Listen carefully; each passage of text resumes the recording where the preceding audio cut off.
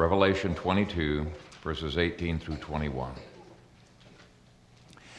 I testify to everyone who hears the words of the prophecy of this book. If anyone adds to them, may God add to him the 7 plagues written in this book. And if anyone takes away from the words of the book of this prophecy, may God remove his share from the tree of life and out of the holy city that stand written in this book. He who testifies to these things says, "Yes, I am coming swiftly. Oh yes, come, Lord Jesus. The grace of the Lord Jesus Christ be with all the saints. Amen." Amen. Father, we thank you for your word. And it has been so encouraging to have these scriptures taking root in our hearts and building our faith and transforming our ability to take on the mountains that you set before us. Father, in ourselves we are nothing, but through Christ we can do all things. And so, Father, we desire to be used and to be instruments in your hands for the advancement of your kingdom. I pray as we even understand this last section of Revelation, that this too would transform our lives and enable us to be better equipped to be your foot soldiers. We pray that you would anoint me, enable me to faithfully deliver your word, to not have any errors. I just pray, Father, that you would be glorified in this preaching of your word. In Jesus' name, amen.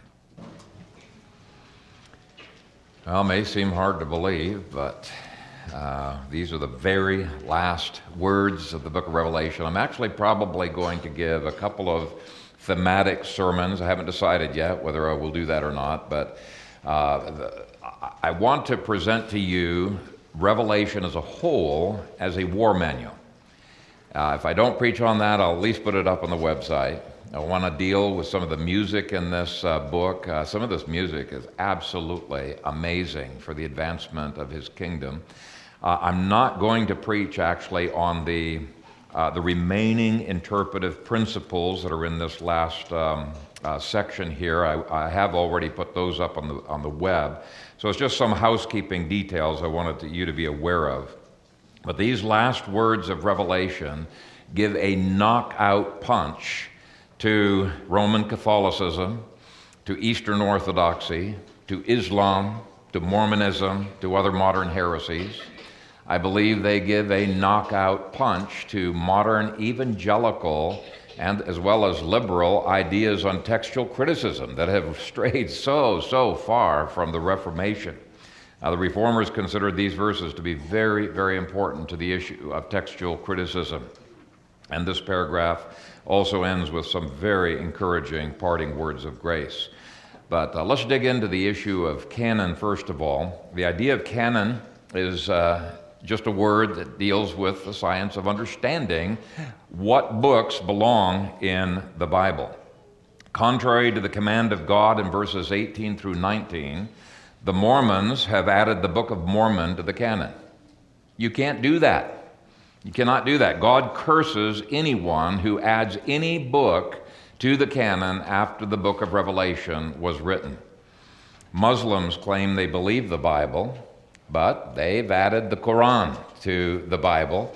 And I've actually used this verse along with my favorite other verses in Scripture to show that God said the canon would be finished in the first century and never again would be added to. And they're kind of stumped by that. They don't know what to do with these words because they know they can't just throw it out. They try to say it's corrupted, and you can deal with apologetically on that. But here's a verse that indicates that what they are doing by adding the Quran is inviting God's judgments upon them. And God's judgments have come upon the Muslims. Roman Catholics claim that they have the authority to add the Apocrypha at the Council of Trent, and as a result, they have elevated the authority of the Church above the authority of Scripture. Ellen G. White, the founder of the Seventh-day Adventist cult, and if you look at her writings, it really is a cult. I don't buy Martin's view that it's not a cult. There was a branch off that became more evangelical, but There's a huge section of the Seventh-day Adventist cult that treats her writings as a direct word from God. One of her followers said this on their webpage: WLC believes that the ministry of Ellen G. White fully meets all of the criteria for being a true prophet, and that it is the duty of Yahuwah's people to accept and live by the teachings in her writings. I say, no. Her writings do not meet all of the biblical criteria of a biblical prophet, and they for sure are not authoritative. How do we know that? Well, these and many other verses. These words from the Apostle John are a rebuke to anyone, evangelical or not, who claims to have an authoritative revelation from God for the church. These words absolutely rule that out. Now, of course, there are many who say these words have absolutely nothing whatsoever to do with the canon. They're just telling people, don't mess around with the book of Revelation. But there are 3 hints in this passage that indicate that he is dealing more broadly than simply with the book of Revelation. He is dealing with the closing of the canon once the book of Revelation was complete. Now, I've written a 500-page book on the canon that gives you many, many other scriptures that I think nail things down a lot more clearly than this one does, but I think these are clear enough that I have dogmatically stated in your outline there. These words relate to the closing of the canon. How do I know that? And why is it that so many reformers use these scriptures to teach exactly the same thing? Well, let me give you 3 reasons. First of all, the word used for book in verses 18 and 19 is biblion, not biblidarion. Biblion is the word we get Bible from. It was the word that was used earlier by the book of Revelation, where it calls it the big book, whereas biblidarion is what John received for his revelation. Biblidarion was the little book that was received from heaven that he would then communicate. And so the specific word that is used for book here is a word that was used earlier for canon. If it had just been referring to adding to or taking away from the book of Revelation, he would have reused that word biblidarion. Now, of course, biblidarion was immediately included in the big book of canon the moment it was written, so it's referring to both. But these verses are finishing a long discussion that John has had earlier related to the closing of the canon. I believe you should not interpret these words outside, in isolation from the rest of the book.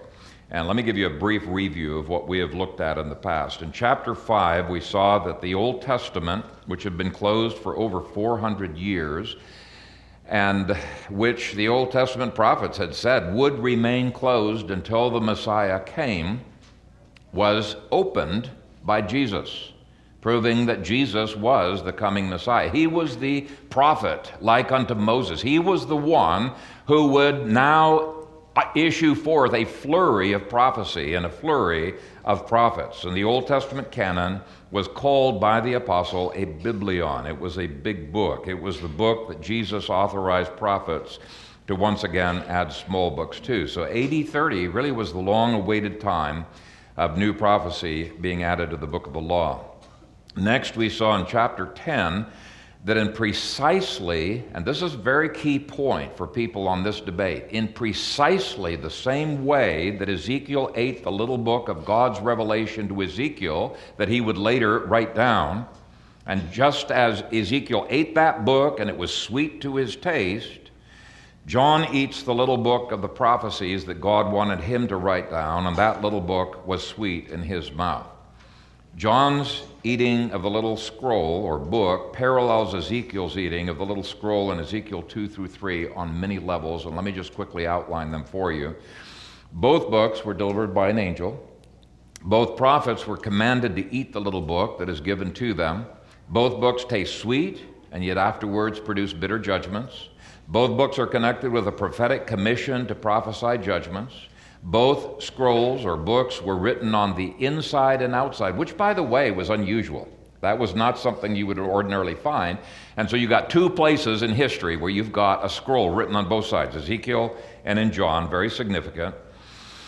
Both scrolls are little in comparison to the big scroll that they are being added to, and in both situations, the eating of the book was the reception of the revelation from heaven that would later be written down by inspiration.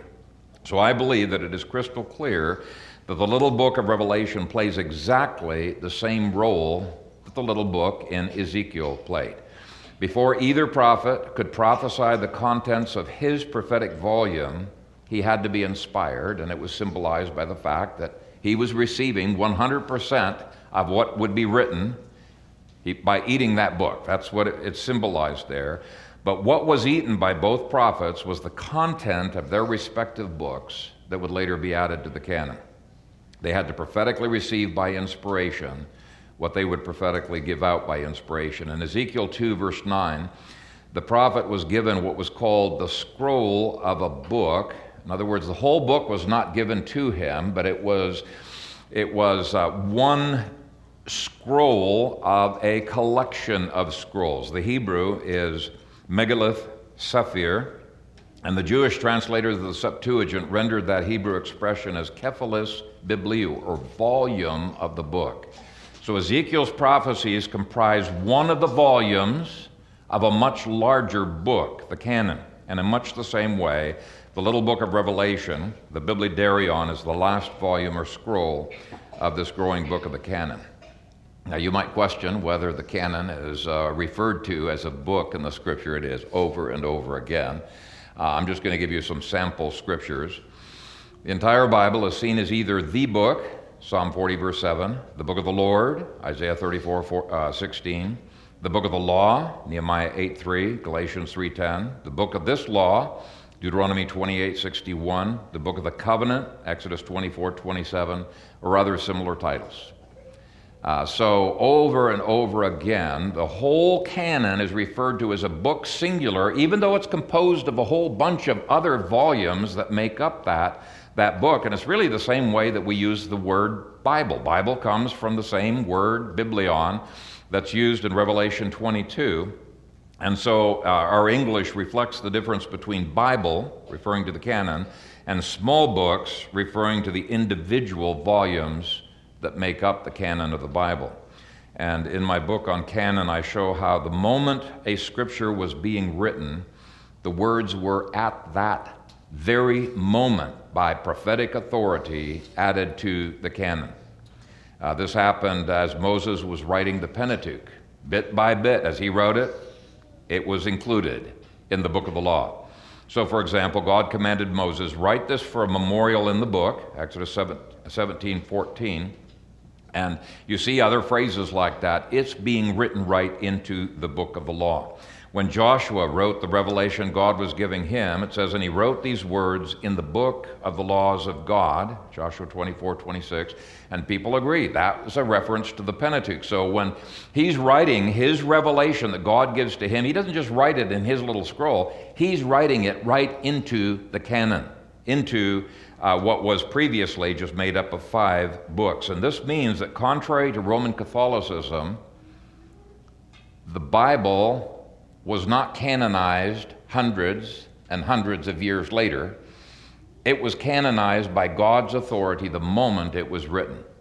The church does not have authority over the canon.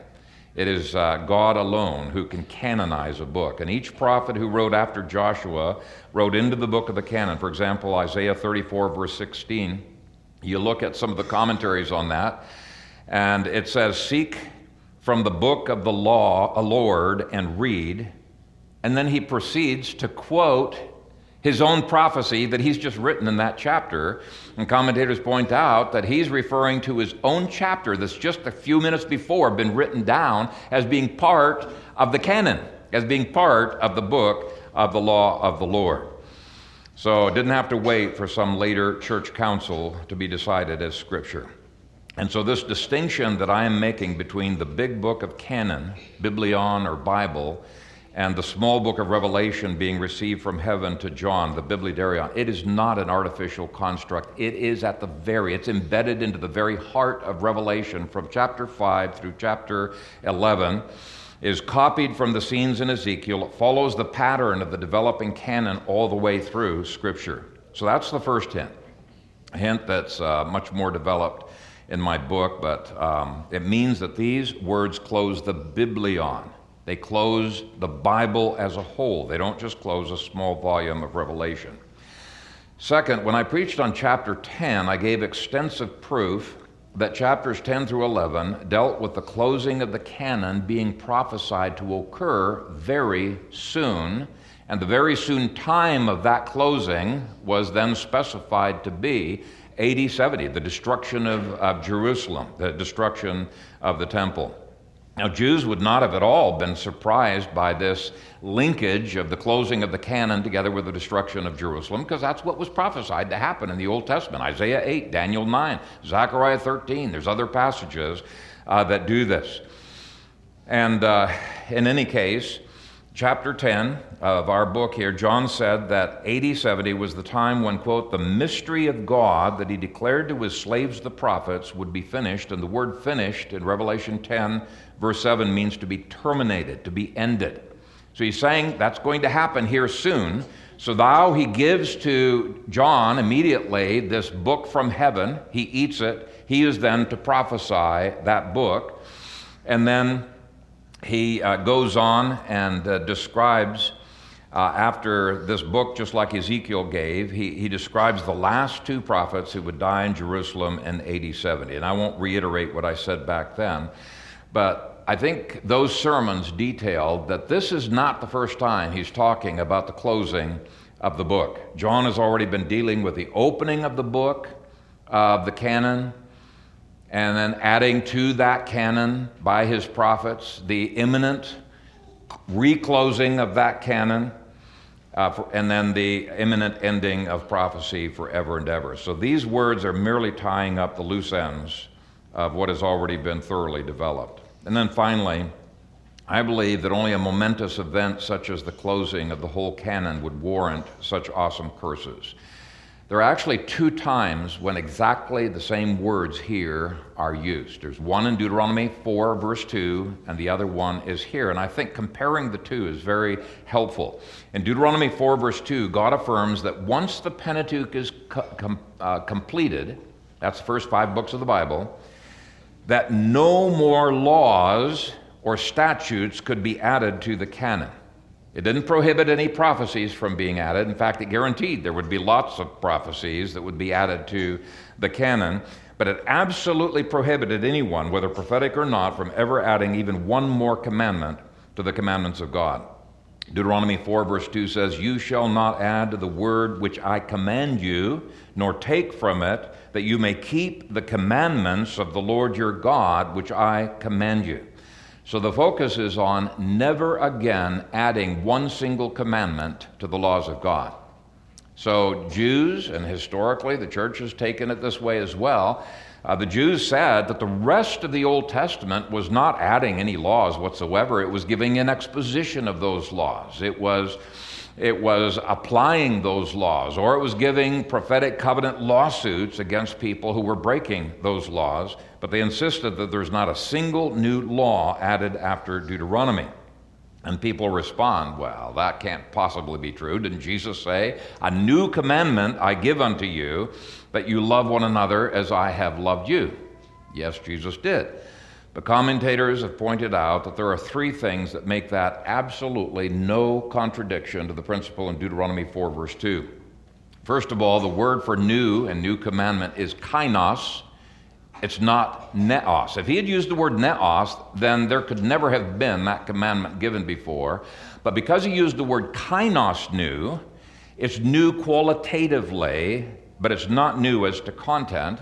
Second, the Apostle John goes on to make explicit that this new commandment is not new in content, because he says that this new commandment is, quote, "an old commandment which you have had from the beginning."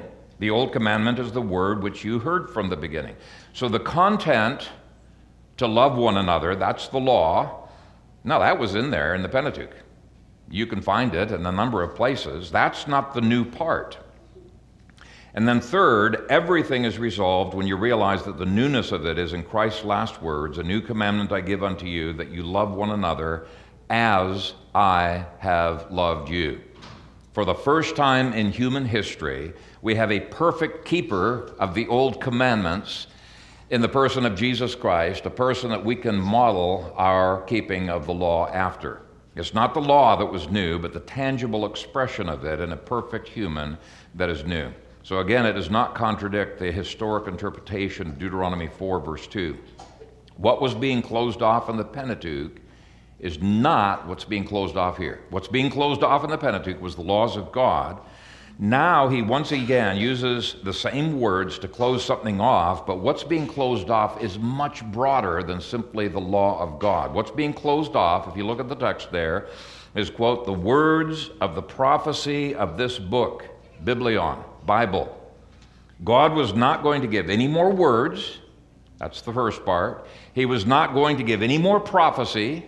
That's the second part. He was not going to give any more canon.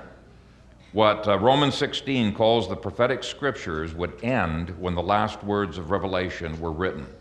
And the precise date that was set in chapters 10 through 11 was just before the temple was destroyed in AD 70. So this is why the Reformers and the Westminster Confession used these two verses along with a few other verses to prove that the 66 books of the canon, not the Roman Catholic canon, the 66 books of the canon are the only rule of faith and life. Nothing inside the church or outside the church could add to these scriptures or take away from them. Well, let's take a look at the judgments that are pronounced upon Mormons and Muslims and Roman Catholics and Eastern Orthodox or anybody else who wants to add any authoritative word to God's words. Verse 18 says, I testify to everyone who hears the words of the prophecy of this book. If anyone adds to them, may God add to him the 7 plagues written in this book. Now, he appears to refer to judgments that are written in the book of Revelation. So why does he use the word biblion instead of biblidarion like he had used earlier? Well, it's because Revelation was a part of the Bible already. It didn't have to wait for 3 centuries to become a part of the Bible. And as we saw in chapter 10, the moment John ate the small book, the Biblidarion, it of necessity became instantly part of the big book of the canon, the Biblion, just like it did in Ezekiel, just like it did in Isaiah, just like it did in absolutely every prophet who gave scripture before. So far from disproving the canon view of the early church and the Reformation, the reference to the 7 judgments of Revelation being in the Bible proves the Protestant theory of how the canon developed, which, by the way, is the position of the vast majority of church fathers in the first 1,500 years of church history, as I show in my book on canon. It is Rome that left the Catholic faith, not the Reformers. It was the Eastern Orthodox who left the Orthodox faith, not the Reformers. But back to our question, what will Muslims and Mormons receive for adding to the canon? Well, it's simple. They'll receive the 7 plagues that are written in here. Plagues, by the way, which cover so many afflictions that they could be said to summarize all of the curses that you find in Deuteronomy 27 through 28. Some of those plagues were delivered by demons. Are Mormons and Muslims afflicted by demons? I think if you've done much work amongst the Mormons and the Muslims, you realize there's a lot of demonic there. It's a demonic stronghold. I've talked to a number of Mormons who say they talk with these, what they call angels, but they're very clear when they're describing what they are. They're clearly demons that have afflicted them. The demons in these plagues brought incredible abuse to men, women, and children. Do women in both groups experience abuse and trouble? Yes, they do. I feel sorry for women in Islam, as well as in the cult of Mormonism, but you know, the same is true in Roman Catholicism. If you've studied the treatment of nuns in the Roman Catholic Church, you can see similar abuse in many of the convents. Franco Maggiotto's wife was involved in rescuing many of these nuns out of those convents, and many of them that were rescued had basically been sexual slaves there. And so anyway, there can be abuse there. I consider the requirements of celibacy itself to be abusive of both men and women, and it has inevitably led to abuse of others. Do Muslims experience war and some of the other plagues that are written in the Bible? So yeah, so plagues, that's the first thing that is promised. Second, verse 19 says, "And if anyone takes away from the words of the book of this prophecy, may God remove his share from the tree of life and out of the holy city that stand written in this book." So to be removed from having a share in the tree of life at a minimum means you can't have close friendship or fellowship with God. But commentators say, it's probably more than that. It's dealing with being cut off from heaven. You might be outwardly in the church. You might be outwardly partaking of communion, but you do this kind of stuff, you are not going to be partaking of the tree of life in heaven. That's basically what it's saying. So hostility to the true canon is inconsistent with the nature of true Christianity.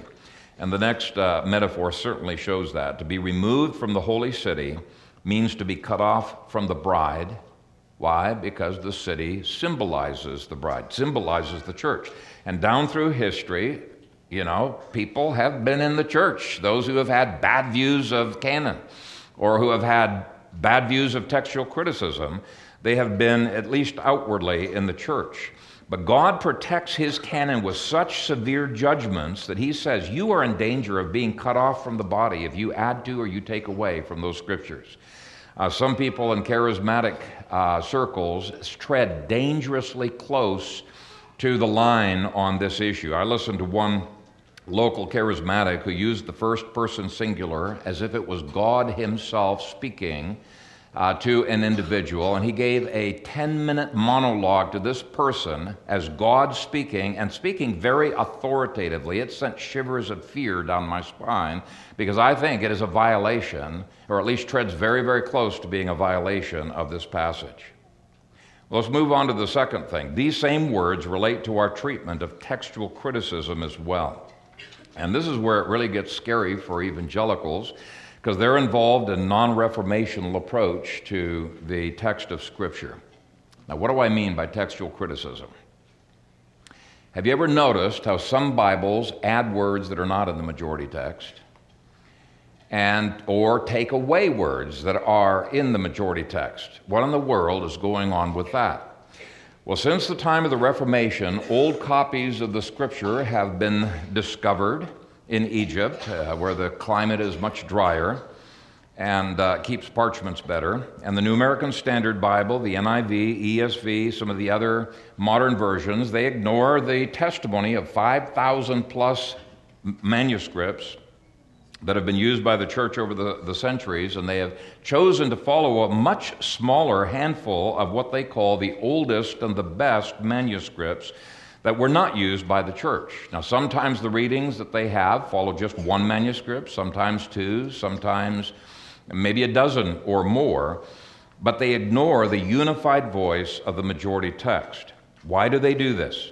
Well, they say, these are older manuscripts. We're wanting to get as close as we can to the original autographs that were written by the apostles, and that sounds like a noble thing. We want to get to the original as well. But actually, it's gotten a lot more complicated since then, since they have found quite a few papyri that are even older than Vaticanus and Sinaiticus and some of these oldest and best that they used to refer to. And some of these readings are just majority text readings as well. So even liberals are beginning to recognize that the majority text is equally old, but they still prefer the Egyptian text and say that they're better. So anyway, this kind of puts us into a bind. We do not want to fall under the curse here.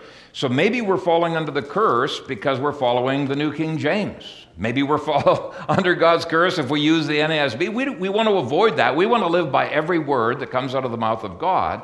So how do we know? How do we know what is the true text? Well, Rome tells you, just trust the authority of the church. They claim to have authority over the Bible. King James only people, they say, well, just trust that God's providence worked through Erasmus, just one individual, who, by the way, was not a Protestant. He was a Roman Catholic. And they say, just trust God's providence worked through him to preserve the text. Now, he had just a handful of manuscripts, which happened to be actually pretty good manuscripts. So if you follow the King James or the New King James, you're going to be very, very close to the majority text. But the reason that is given by the King James only people, it's not the text itself so problematic, but the reason that they give is abandonment of the Reformation principle because they have one person, and it's a man, it's not God, who is determining the text. Okay? One person that we need to trust. So the Romanists tell you, trust the church. King James only people say, trust Erasmus. New American Standard Bible, NIV, ESV, many modern evangelicals tell us to trust the expertise of modern textual critics who have favored the oldest manuscripts. And actually, what this amounts to is trusting a committee of 5 liberals when they vote and they present something in the United Bible Society text or the Nestle Aland text, which ought to seem a little bit strange that evangelicals are going to follow the vote of 5 liberals on determining the text. So the question is, why should we trust 5 liberal scholars just because they're experts? The Reformers had a different position. They all said, you cannot trust the church, you cannot trust a single individual, you cannot trust a committee of individuals, no matter how expert they are. What they said is that the Bible must be its own authority. And what do they mean by that? How on earth does it work out in practical terms? Well, thankfully, the Bible has given us enough predictions of how the transmission of the text would happen, and enough warnings about the heretics who would attempt to corrupt the text that we can figure out the true text of Scripture down to the very letter. And let me outline just a few of the biblical presuppositions that I use in my book, and I won't give you all of them, but just a few, so that you can see, okay, we can have an absolute confidence, and we are not determining the text. We're just saying, okay, Lord, this is the way you've said it's going to happen. What text line up with this? And so that's how we're going to examine this to avoid John's rebuke. First presupposition is that a proven false witness should not be received or trusted. Now, what do I mean by a proven false witness? Well, the falsity of the witness has to be so clear that even the witness's supporters grudgingly disagree with that witness many, many times and just disagree. They don't trust that witness on many points. It's a pretty high bar for me to try to prove, but I think I can prove it.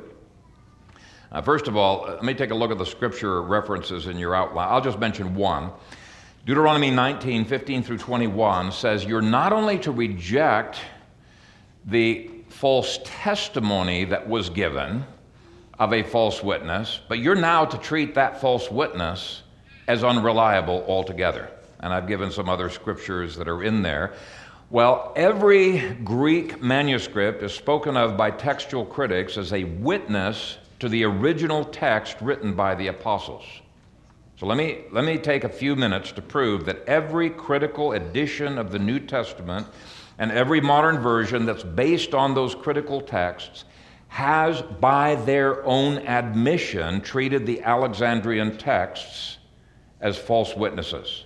All of the Alexandrian texts, without any exception. I'm going to prove this to you. Okay? It's not just me, it's not just the majority text people saying, hey, these are false witnesses. What I'm going to demonstrate to you is all of these modern critics who support them and love the Alexandrian text deviate from every single manuscript in the Alexandrian tradition without exception, and do so many, many times, treating that as unreliable because even in their favorite, Vaticanus, they deviate many times because it's so obviously and blatantly false. So I'm not painting a straw man here. We're going to have a high bar on seeing who's the false witness, who is not. Now let me start with our own very reliable manuscripts first. These are the manuscripts that have been used over the centuries by the church. It's not simply the majority text, though it is that, but it's the majority of manuscripts used by the church. That's why I call it the ecclesiastical text sometimes. And sometimes it's referred to as Family 35. There are other names given to it, but how reliable are these manuscripts? Gordon Fee tries to lessen the criticism of the Alexandrian problems over here by saying, hey, everybody's got the same problem. There are no two manuscripts that are identical, even within the majority text. That is absolutely false.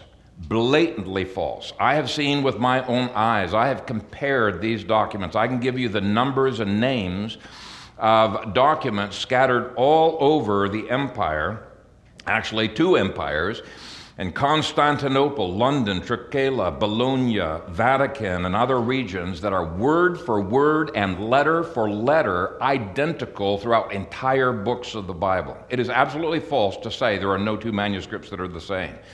These are not, because they're such far-flung regions that these manuscripts are found, there is no way that they could have been copied from each other. They are independent witnesses to the ecclesiastical text that we have been using. Now, in contrast, there are only about 200 manuscripts in the Alexandrian tradition, which is the most trusted tradition of the modern eclectic textual critics. But among those manuscripts, there are not even two manuscripts that are alike, not by a long shot. I think there's probably not even 2 pages of these manuscripts that are alike, and certainly there are no Alexandrian manuscripts that are word for word the same as the modern Greek Bibles, like the United Bible Society Greek text or the Nestle Allen Greek text. These editions are purely theoretical texts. They disagree even with their favorite Alexandrian text numerous times, their favorites being Vaticanus, Sinaiticus, and Alexandrinus. Now, the Alexandrian text comes from Egypt. It's oldest in part because, hey, the climate there was very dry, so parchments tend to last longer. But they also lasted because they were not used very much. What does it say about a book that you rarely used? It says that you don't value that book. You know, my Bibles that I use every day are getting worn out. But oldest does not make the manuscript best, and in their better moments, modern textual critics will agree. For example, everyone agrees that P66, P stands for papyri, it's one of the papyri, P66 is probably the oldest, almost complete copy of the Gospel of John. It dates from AD 200, way older than Vaticanus, their favorite. And yet, this manuscript, everybody agrees, has on average 2 mistakes per verse in it. It is atrociously inaccurate copy. Or to use the language of witnesses, it is a false witness over and over again, utterly untrustworthy, and yet, on occasion, the critical text will follow even P66. Now get a load of this. Of the approximately 200 Alexandrian or Egyptian manuscripts, the manuscripts differ from each other 28,500 times. That's a lot of times for 200 manuscripts to disagree with each other. Figure is actually a lot worse if you were to add in the so-called Western text. But we're just going to stick with the pure Alexandrian text. Since there are about 200,000 words in the New Testament, that amounts to about 1 in 7 words just within the Alexandrian text where they are contradicting each other. These are witnesses contradicting each other. 1 in 7 words. That's unbelievable, and yet they are supposedly the best manuscripts. Of course, they do have a response for this. Their response is, hey, we ignore the vast majority of these Alexandrian manuscripts because they're so obviously and hopelessly messed up. But here's the problem.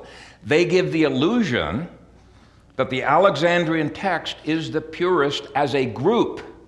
Not just 1 or 2, as a group. It is not. Even their supposedly best and most accurate 2 manuscripts, Vaticanus and Sinaiticus, differ from each other 3,000 times in the Gospels alone. By all counts, these witnesses are completely discredited and should not be trusted. In only 7% of the times that Vaticanus and Sinaiticus, their 2 best ones, only 7% of the time when they disagree do they side with Sinaiticus. 7% of the time. 2% of the variants that they side with Alexandrinus over against Vaticanus. In less than 0.5% of the time do they go with other Alexandrian manuscripts over against Vaticanus. So the bottom line is 1 manuscript is their chosen best representative, Vaticanus, and yet they deviate from Vaticanus 9% of the time. So that means they're treating their very, very very best witness as being a false witness 9% of the time. You see where I'm going here? It's not a very good record. Now, Wilbur Pickering gives even more reasons why they're the most corrupt witnesses and least to be trusted. I'll just mention a couple of reasons. Where do all of the Alexandrian manuscripts come from?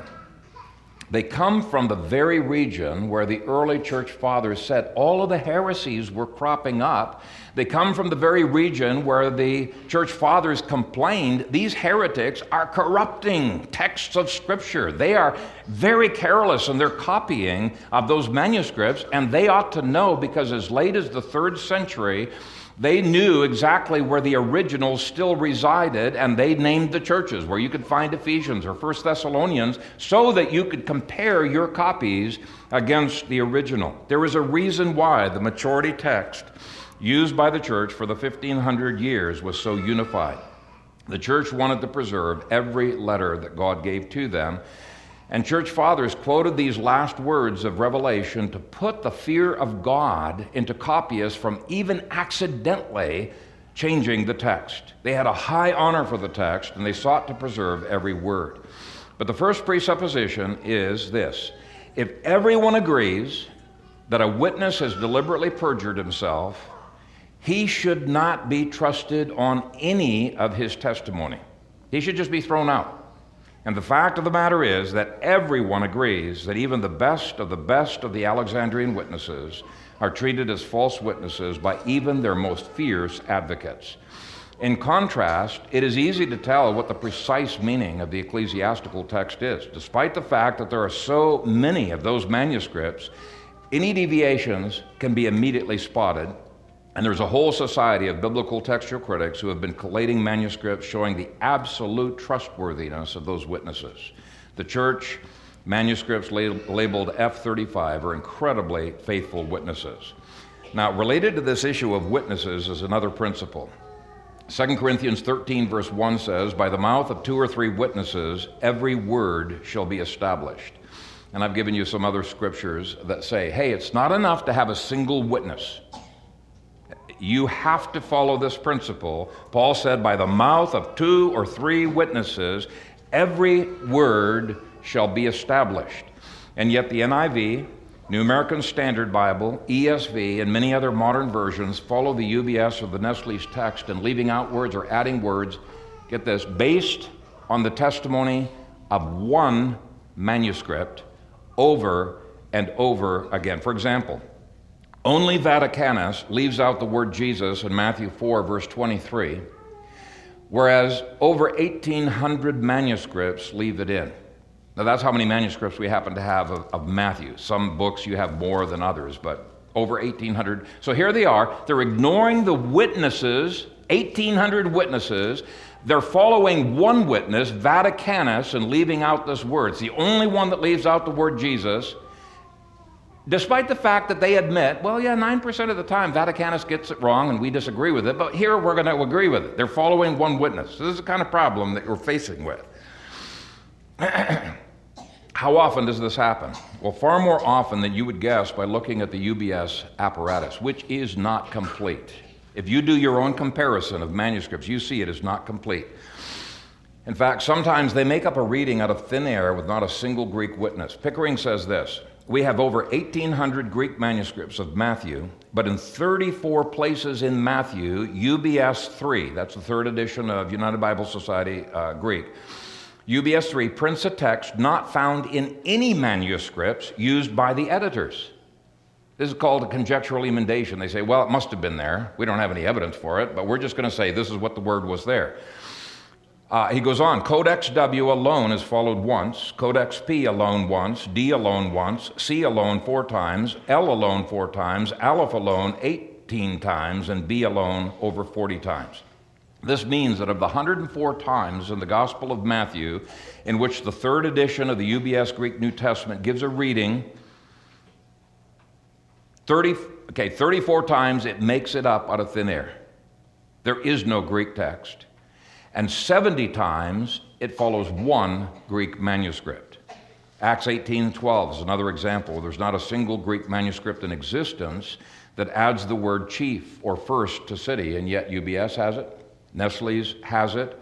It's a conjectural emendation, and by the way, it is followed and translated that way by the ESV, the NIV, and the New American Standard. ESV many times does the same in the Hebrew of the Old Testament. All you have to do is look at the bottom and say, oh, there's no Hebrew manuscripts to support this.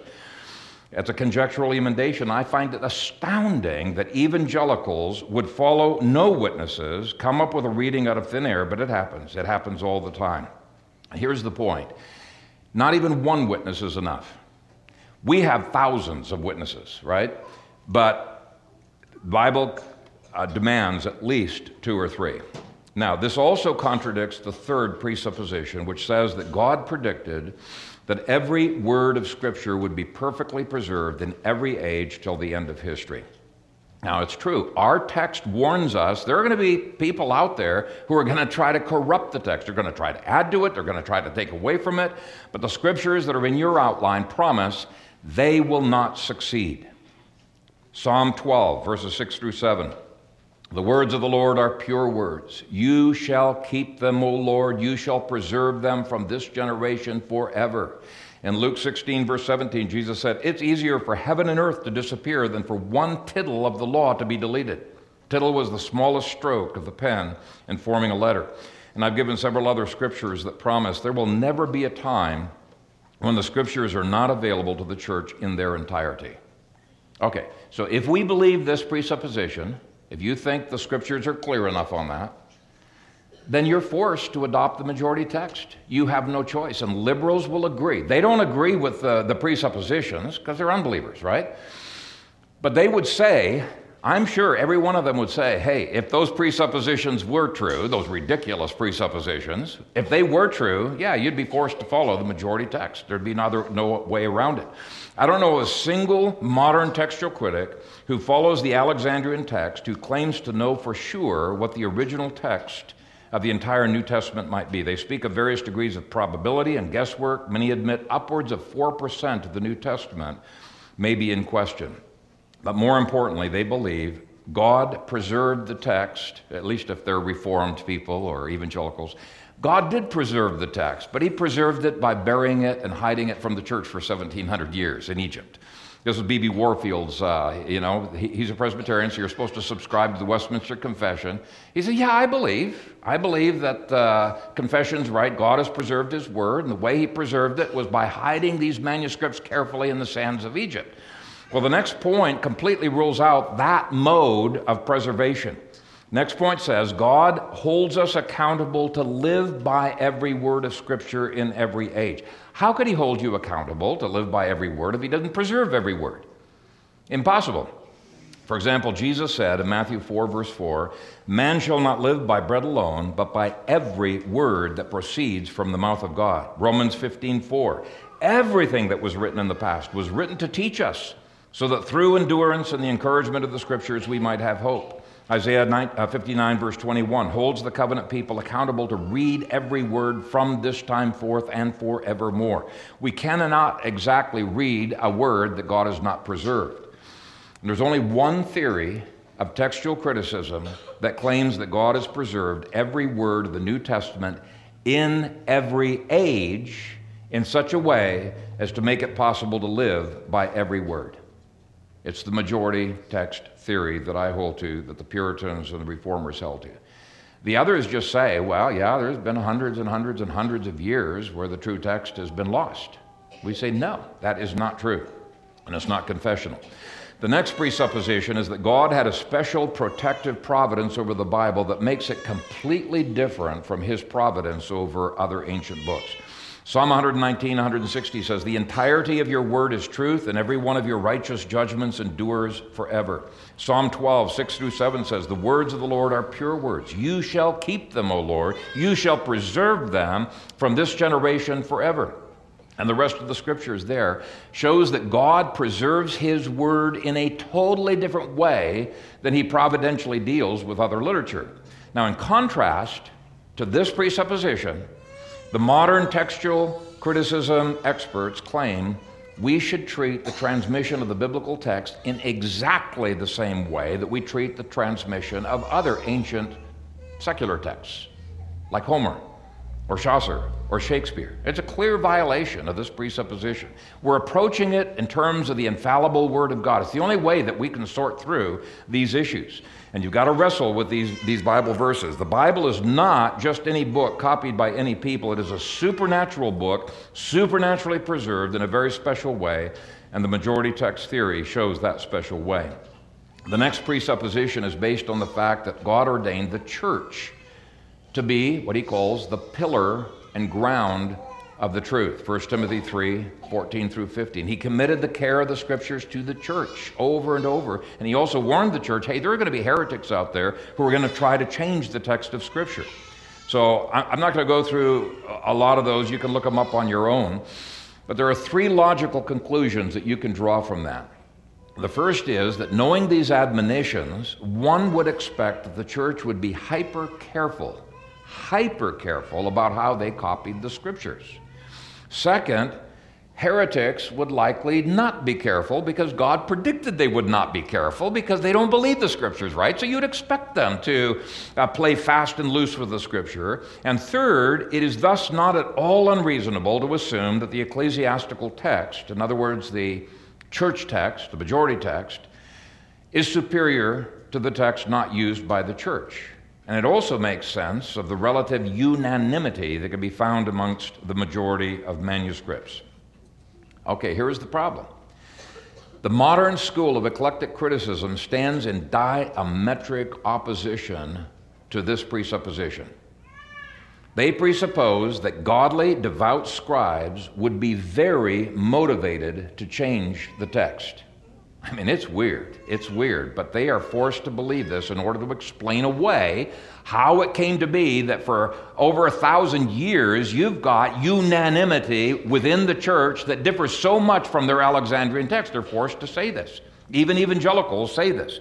For example, evangelical scholar Gordon Fee, Gordon Fee, he says, for the early Christians, it was precisely because the meaning was so important that they exercised a certain amount of freedom in making that meaning clear, and he goes on to say, by changing the words of the text. What? Makes no sense whatsoever. They honor the text by changing the text? I don't think so. Kurt Aland says that devotion to Christ might make them add words and phrases to give a more polished effect. What he is saying is devotion to Christ is going to make them disobey the words of Revelation 22:18 through 19, in order to make a more polished Greek to come out. That's exactly what he is saying. I don't think so. He insists pious scribes would be troubled by problems in the Scriptures, would seek to minimize such problems by trying to harmonize apparent conflicts in gospel accounts, by alleviating scriptural difficulties, by replacing unfamiliar words with familiar ones, etc. And thus Aland, who by the way is a gross heretic, and yet he's revered by evangelicals, it blows my mind. But anyway, thus Aland explains away the smoothness of the Greek and the ecclesiastical text by saying, even though there's no evidence of it, the church scribes must have been embarrassed by the coarse Greek over here, so they tried to polish it. They tried to make it look a little bit better so as to honor God, because this is so dishonoring. The real text is so dishonoring, they've got to make it a little bit better. That's what he's saying. You can tell he's an unbeliever with attitudes like that. Well, church history falsifies the ridiculous views of these critics and substantiates the biblical presupposition. The church fathers were very zealous to guard against even the slightest deviation from scriptural usage. Polycarp, very, very early, he said, whoever perverts the sayings of the Lord, that one is the firstborn of Satan. Justin Martyr claimed that the heretic Marcion changed the text of both Paul and Luke, and he was outraged that anyone would have the audacity to change a single word of Scripture. He didn't think you could play with the Scripture. You had to copy it exactly. As a result of this perverting of Scripture, the church was even more careful to compare and check the manuscripts for accuracy.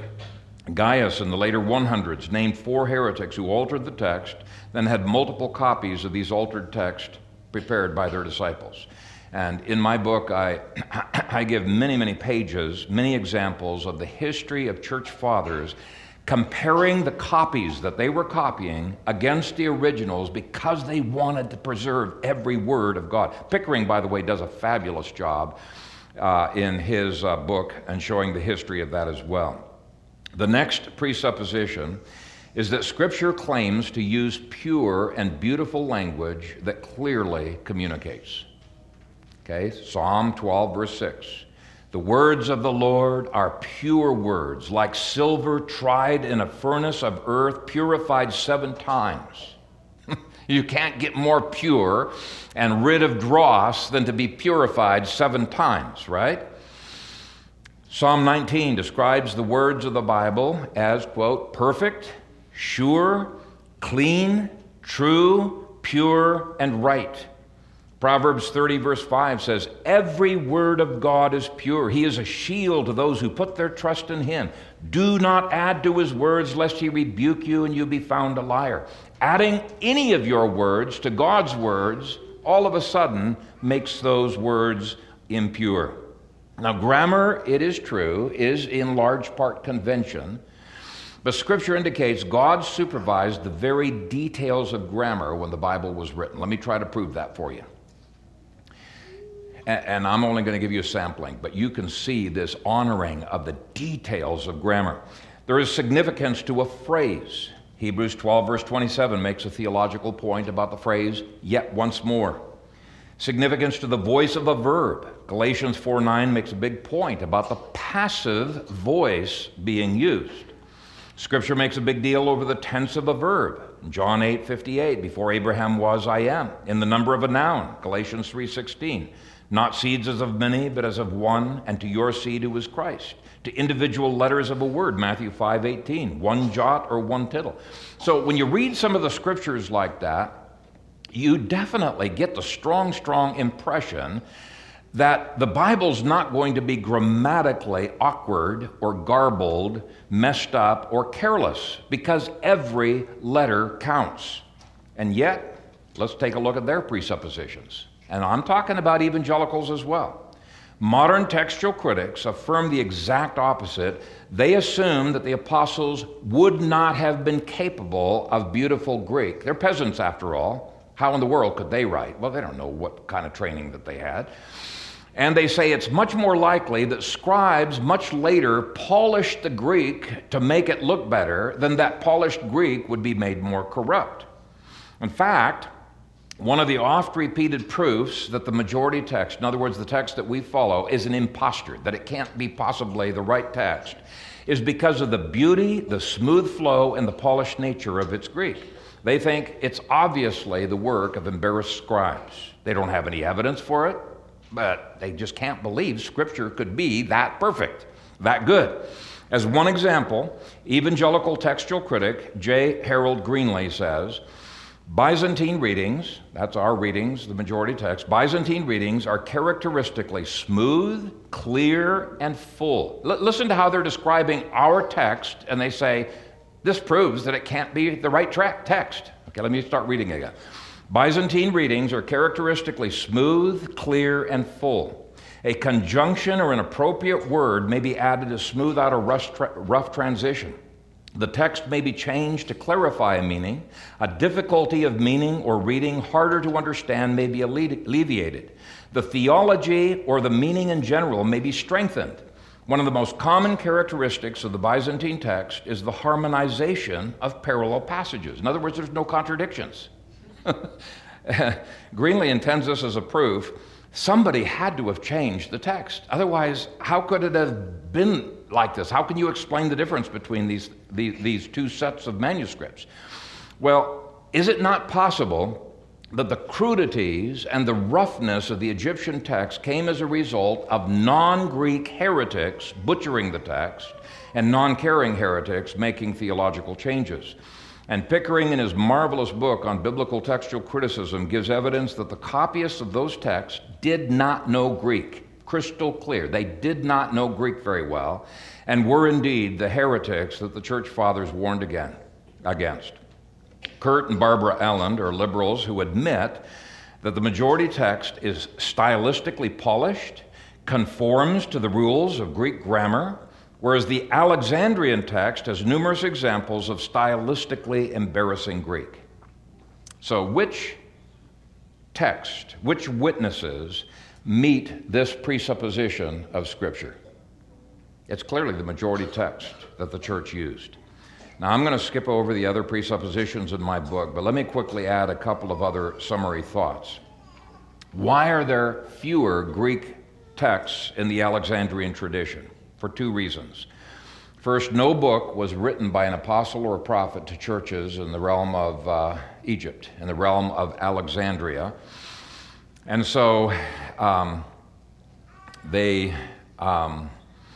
received copies of each of the books much, much later than the other churches did. The copying process had a huge head start in the regions where the epistles were originally sent. Well, that's where the majority text dominates. So statistically, that makes sense. But second, if the texts dug up in Egypt were copied by heretics, they would tend to be shunned by the church and would tend not to get copied. No wonder there are so few. There was a good reason those texts never got copied by the church and eventually died out. To me, it is ultimately weird that evangelicals have resurrected what God successfully killed for over 1,000 years. They've resurrected it. In fact, Sinaiticus, the second favorite manuscript that they have. Where did Tischendorf find it? He found it in a wastebasket that they were using to kindling and lighting fires. The monastery had no respect for that text. They recognized it as a defective text. It should have stayed in that wastebasket. But there's one more point that I would make.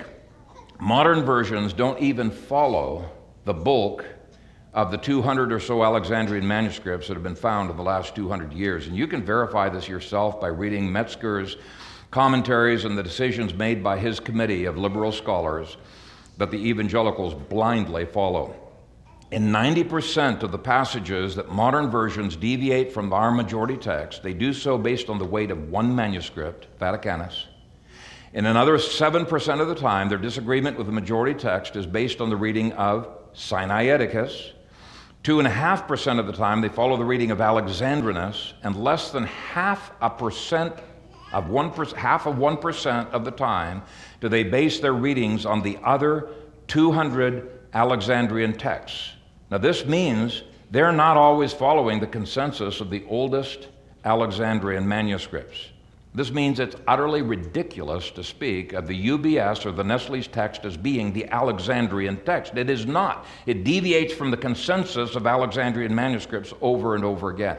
It is a purely theoretical text that was formed by the vote of 5 liberal scholars with liberal presuppositions, and yet evangelicals follow this messed up theoretical text. You'd be much better off following the King James or the New King James. Now, modern textual criticism is a mess that adds words here, takes away words there, contrary to the warnings of John. Certainly, no major doctrine is affected. That's what evangelicals always say. Hey, don't worry about it. No major doctrine is affected. That's true. There is no major doctrine that is affected, but there are a lot of minor doctrines that are affected, and I can share with you some of those. Certainly people can get saved with any version of the Bible that is out there. ESV, NASB, they can get saved, they can grow in Christ through that. Certainly, only 4% of the New Testament is affected. But here's the point. Jesus did not command us to live by 96% of the words that Christ has given to us. He commanded us to live by every word that proceeds from the mouth of God. The bottom line is that modern versions have been created by people who no longer believe the Reformed creeds on the doctrine of the preservation of the text of Scripture. This is not a Phil Kaiser doctrine. This is a Reformation doctrine. If you look at the discussions of those who wrote the Westminster Confession of Faith and the Scripture proofs that they provided to prove their statements, it is clear they believed every jot and tittle of God's Word has been preserved in every age. Not one word has been lost.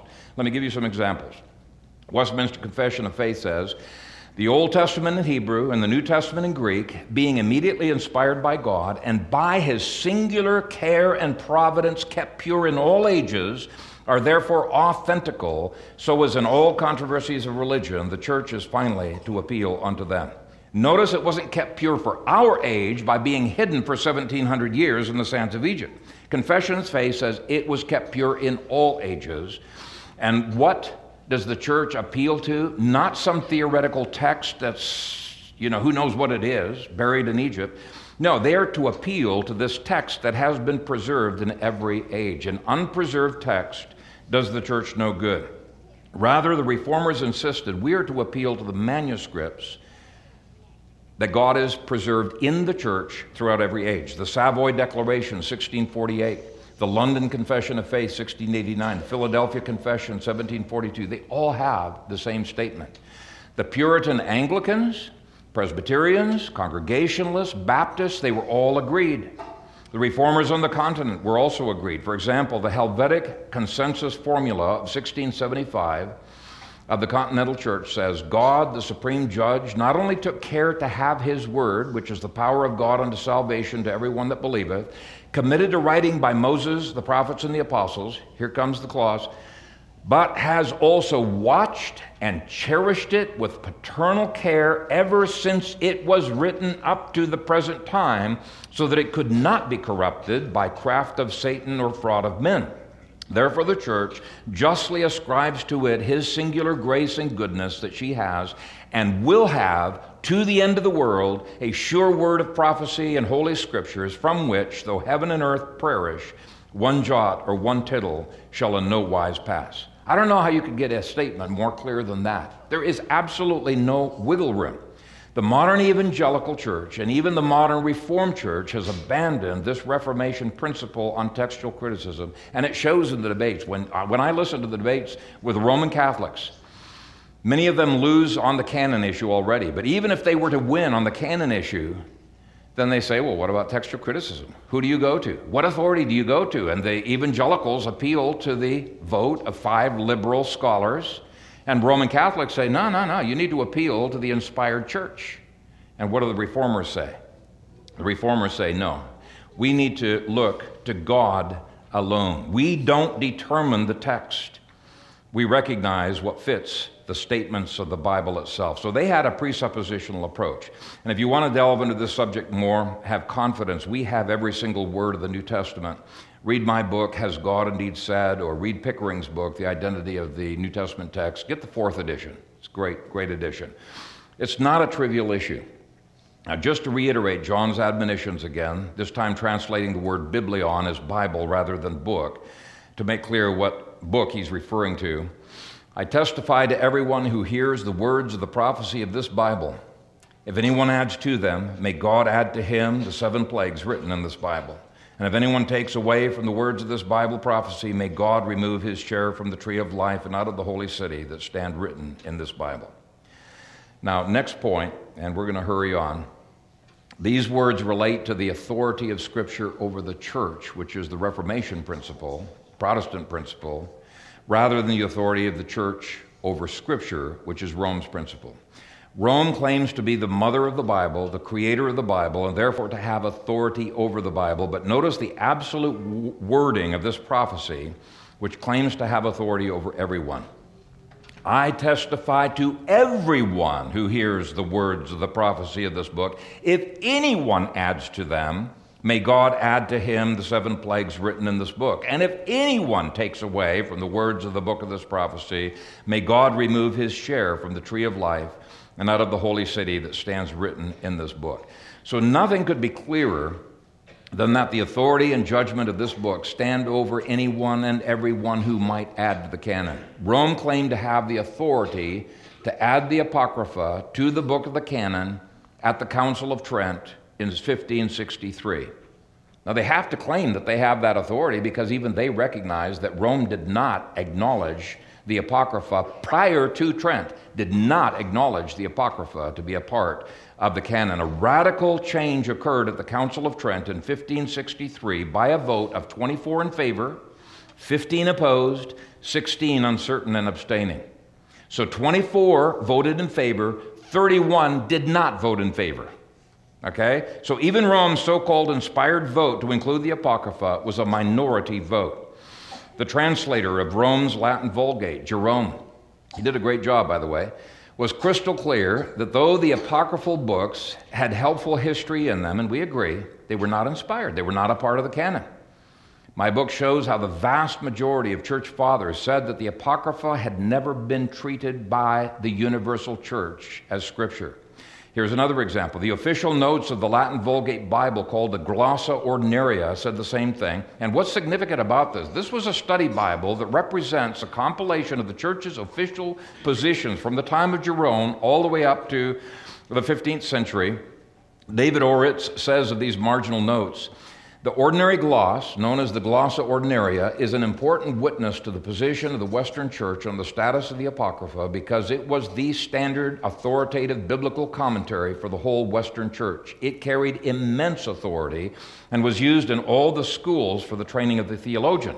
Okay, since the Glossa Ordinaria explicitly rejects the Apocrypha, it was the church's official position to reject the Apocrypha until the Council of Trent changed that.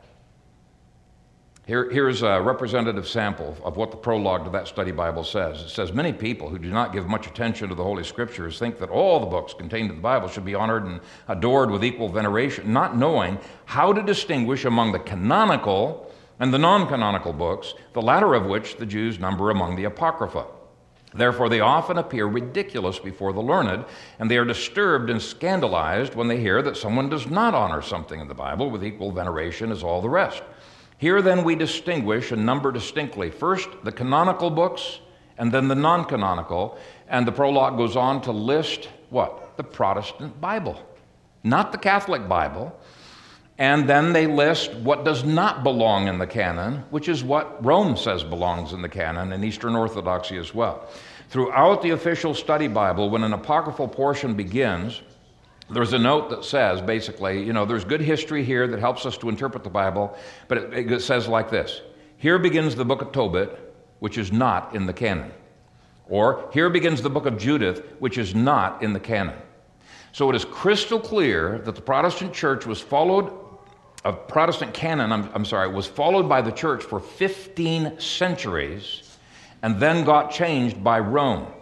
We are small c Catholics. Rome abandoned the Catholic position. And interestingly, the Roman Catholic Modern Encyclopedia, they admit that previous to Trent, they did not treat it as Apocrypha, and they don't care. They said, church has authority over the Bible. They can add to the Bible, take away from the Bible anytime they want to. But these verses assert the opposite. It is Scripture that has authority over everyone, including the leaders of the church. We are slaves to Scripture. We must not add or take away. By adding the Apocrypha, Rome and Eastern Orthodoxy stand under the condemnation of these words, and anyone that joins those communions stands in dread risk of receiving these same judgments. Of course, this judges Mormonism and Islam and anyone else who claims to have authority to take away or add to Scripture. So these verses settle the issue of canon, they settle the issue of textual criticism, they settle the issue of authority. Next, these words help to settle whether or not we live beyond the age of God's law and judgment. You've probably heard that. That was for the first century. We're no longer under God's law. We're no longer judged by God.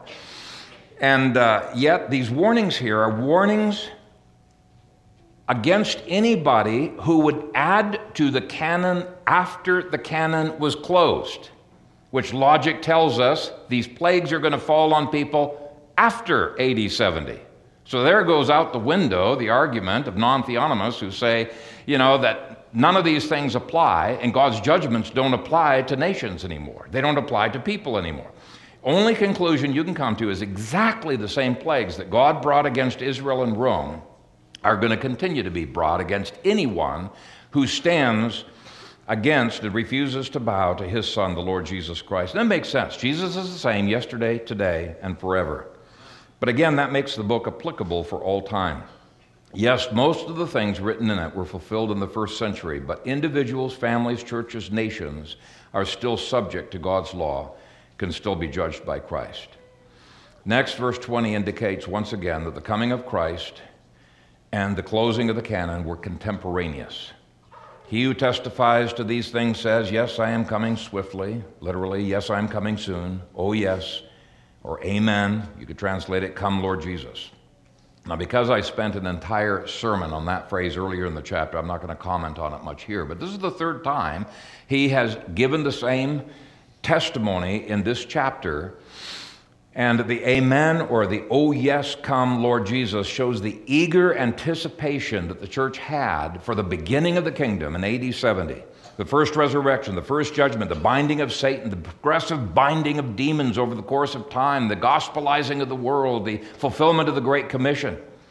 They were at the stage of conquest that Joshua symbolized when he crossed the Jordan and began possessing his possessions. So did Joshua have war successfully before he crossed Jordan? Of course he did, just like the church had successful missions before AD 70. But that first generation of Jews was really reluctant to cross the Jordan into Gentile territory, and they had to wander in the wilderness for 40 years. The second generation eagerly embraced their calling of conquering Canaan. That was true of the 144,000 survivors in Israel and the rest of the remnant throughout the empire. They were eager to take the conquest of the world for King Jesus. May we have the same enthusiasm for Christ's kingdom that they did. And then finally, these words indicate that the curses only apply to fake Christians or tares, not to the elect. He ends the book with this pronouncement: the grace of the Lord Jesus Christ be with all the saints. Amen. And amen means so be it. Now, that benediction is one of many proofs that this book is not apocalyptic literature. Many commentators are puzzled. You could read through them. They're puzzled. How is it that a benediction, which never belongs in apocalyptic literature, could begin the book of Revelation, could end the book of Revelation? In fact, it is so incongruous with apocalyptic literature. One commentator here said, these verses appear to come from the hand of a redactor. In other words, even though there's no evidence of it, he said, because it's inconsistent with my presupposition that this is apocalyptic literature, this can't be here. This can't be a part of Scripture. But if this whole book is what I have said it is, if it is a prophetic covenant lawsuit in the style of Old Testament prophetic covenant lawsuits, then the benediction fits perfectly. The book is not apocalyptic literature, but is prophetic covenant lawsuit literature, and thus it is perfectly appropriate to begin the book with a blessing of grace, to end it with grace. Now I want you to notice that this grace comes not just from the Father, it comes from Jesus. Jesus is God himself, God the Son, and he's the one who purchased that grace. And here that grace is guaranteed to all of the elect. The grace that the Father ordained, that Jesus purchased, will be infallibly applied by the Holy Spirit to all the elect. And what does grace encompass? Absolutely everything. It's a reversal of the curse. Horatius Bonar points out that in this book, grace pardons, liberates, enlightens, strengthens, purifies, comforts, conquers, brings us safely to eternity. Now, he gave a whole sermon in just those words right there from the book of Revelation, but it's such a fitting way to end the book of Revelation and to end the canon. And interestingly, the last word of the Old Testament is not blessing. Look it up. Last word of Malachi is curse. And it's the word herem, that people are throwing around nowadays, that referred to the wiping out of the Canaanites. Well, it's saying the same thing's going to happen to Israel in AD 70. They're going to be wiped off the face of the map. And it predicted the very curses that the book of Revelation has just pronounced, but it also predicted that after the Messiah cursed Israel, the Messiah would then rise as the Son of Righteousness, S-U-N, rise with healing in his wings, Malachi 4, verse 2. So without Jesus, here's the point, without Jesus, there's nothing but curse. But where the Old Testament ended with the word curse, the New Testament ends with an amen being pronounced upon the grace of Jesus that would gradually reverse that curse in history. And I love the comments of H.E. Dana on this last verse. He says, this ritual refrain that closes the book of Revelation is a fitting climax to the New Testament, indeed, to the whole Bible. It reveals the living and triumphant Christ as he enters the halls of time to bless with his dynamic presence the succeeding generations of men. Christian hope sweeps forward on the pinions of faith to a holy moment when the promise heralded here shall be fulfilled in tangible reality. But it's already been, for many hundreds of years, a glorious spiritual fact. The living, triumphant Christ of the apocalypse did indeed come quickly to begin his irresistible march toward that universal conquest, which shall be the triumphant realization of the vision of hope which inspired the celestial choirs to sing, the kingdoms of this world have become the kingdom of our Lord and his Christ, and he shall reign forever and ever. To this angelic anthem, the Christian heart responds in antiphonal refrain. All hail the power of Jesus' name. Let angels prostrate fall. Bring forth the royal diadem and crown him Lord of all. To him be the glory forever and ever. Amen. And all God's people said, Amen. Let's pray. Father, what a tough passage. What tough words from your lips. And yet we praise you that you protect your word, because your word is the foundation for our lives. Help us, Father, to live by every word that proceeds out of your mouth, to value it, and to go forth with confidence and faith that you have indeed preserved every jot and tittle of your word in every age. We bless you for that. What a blessing it is.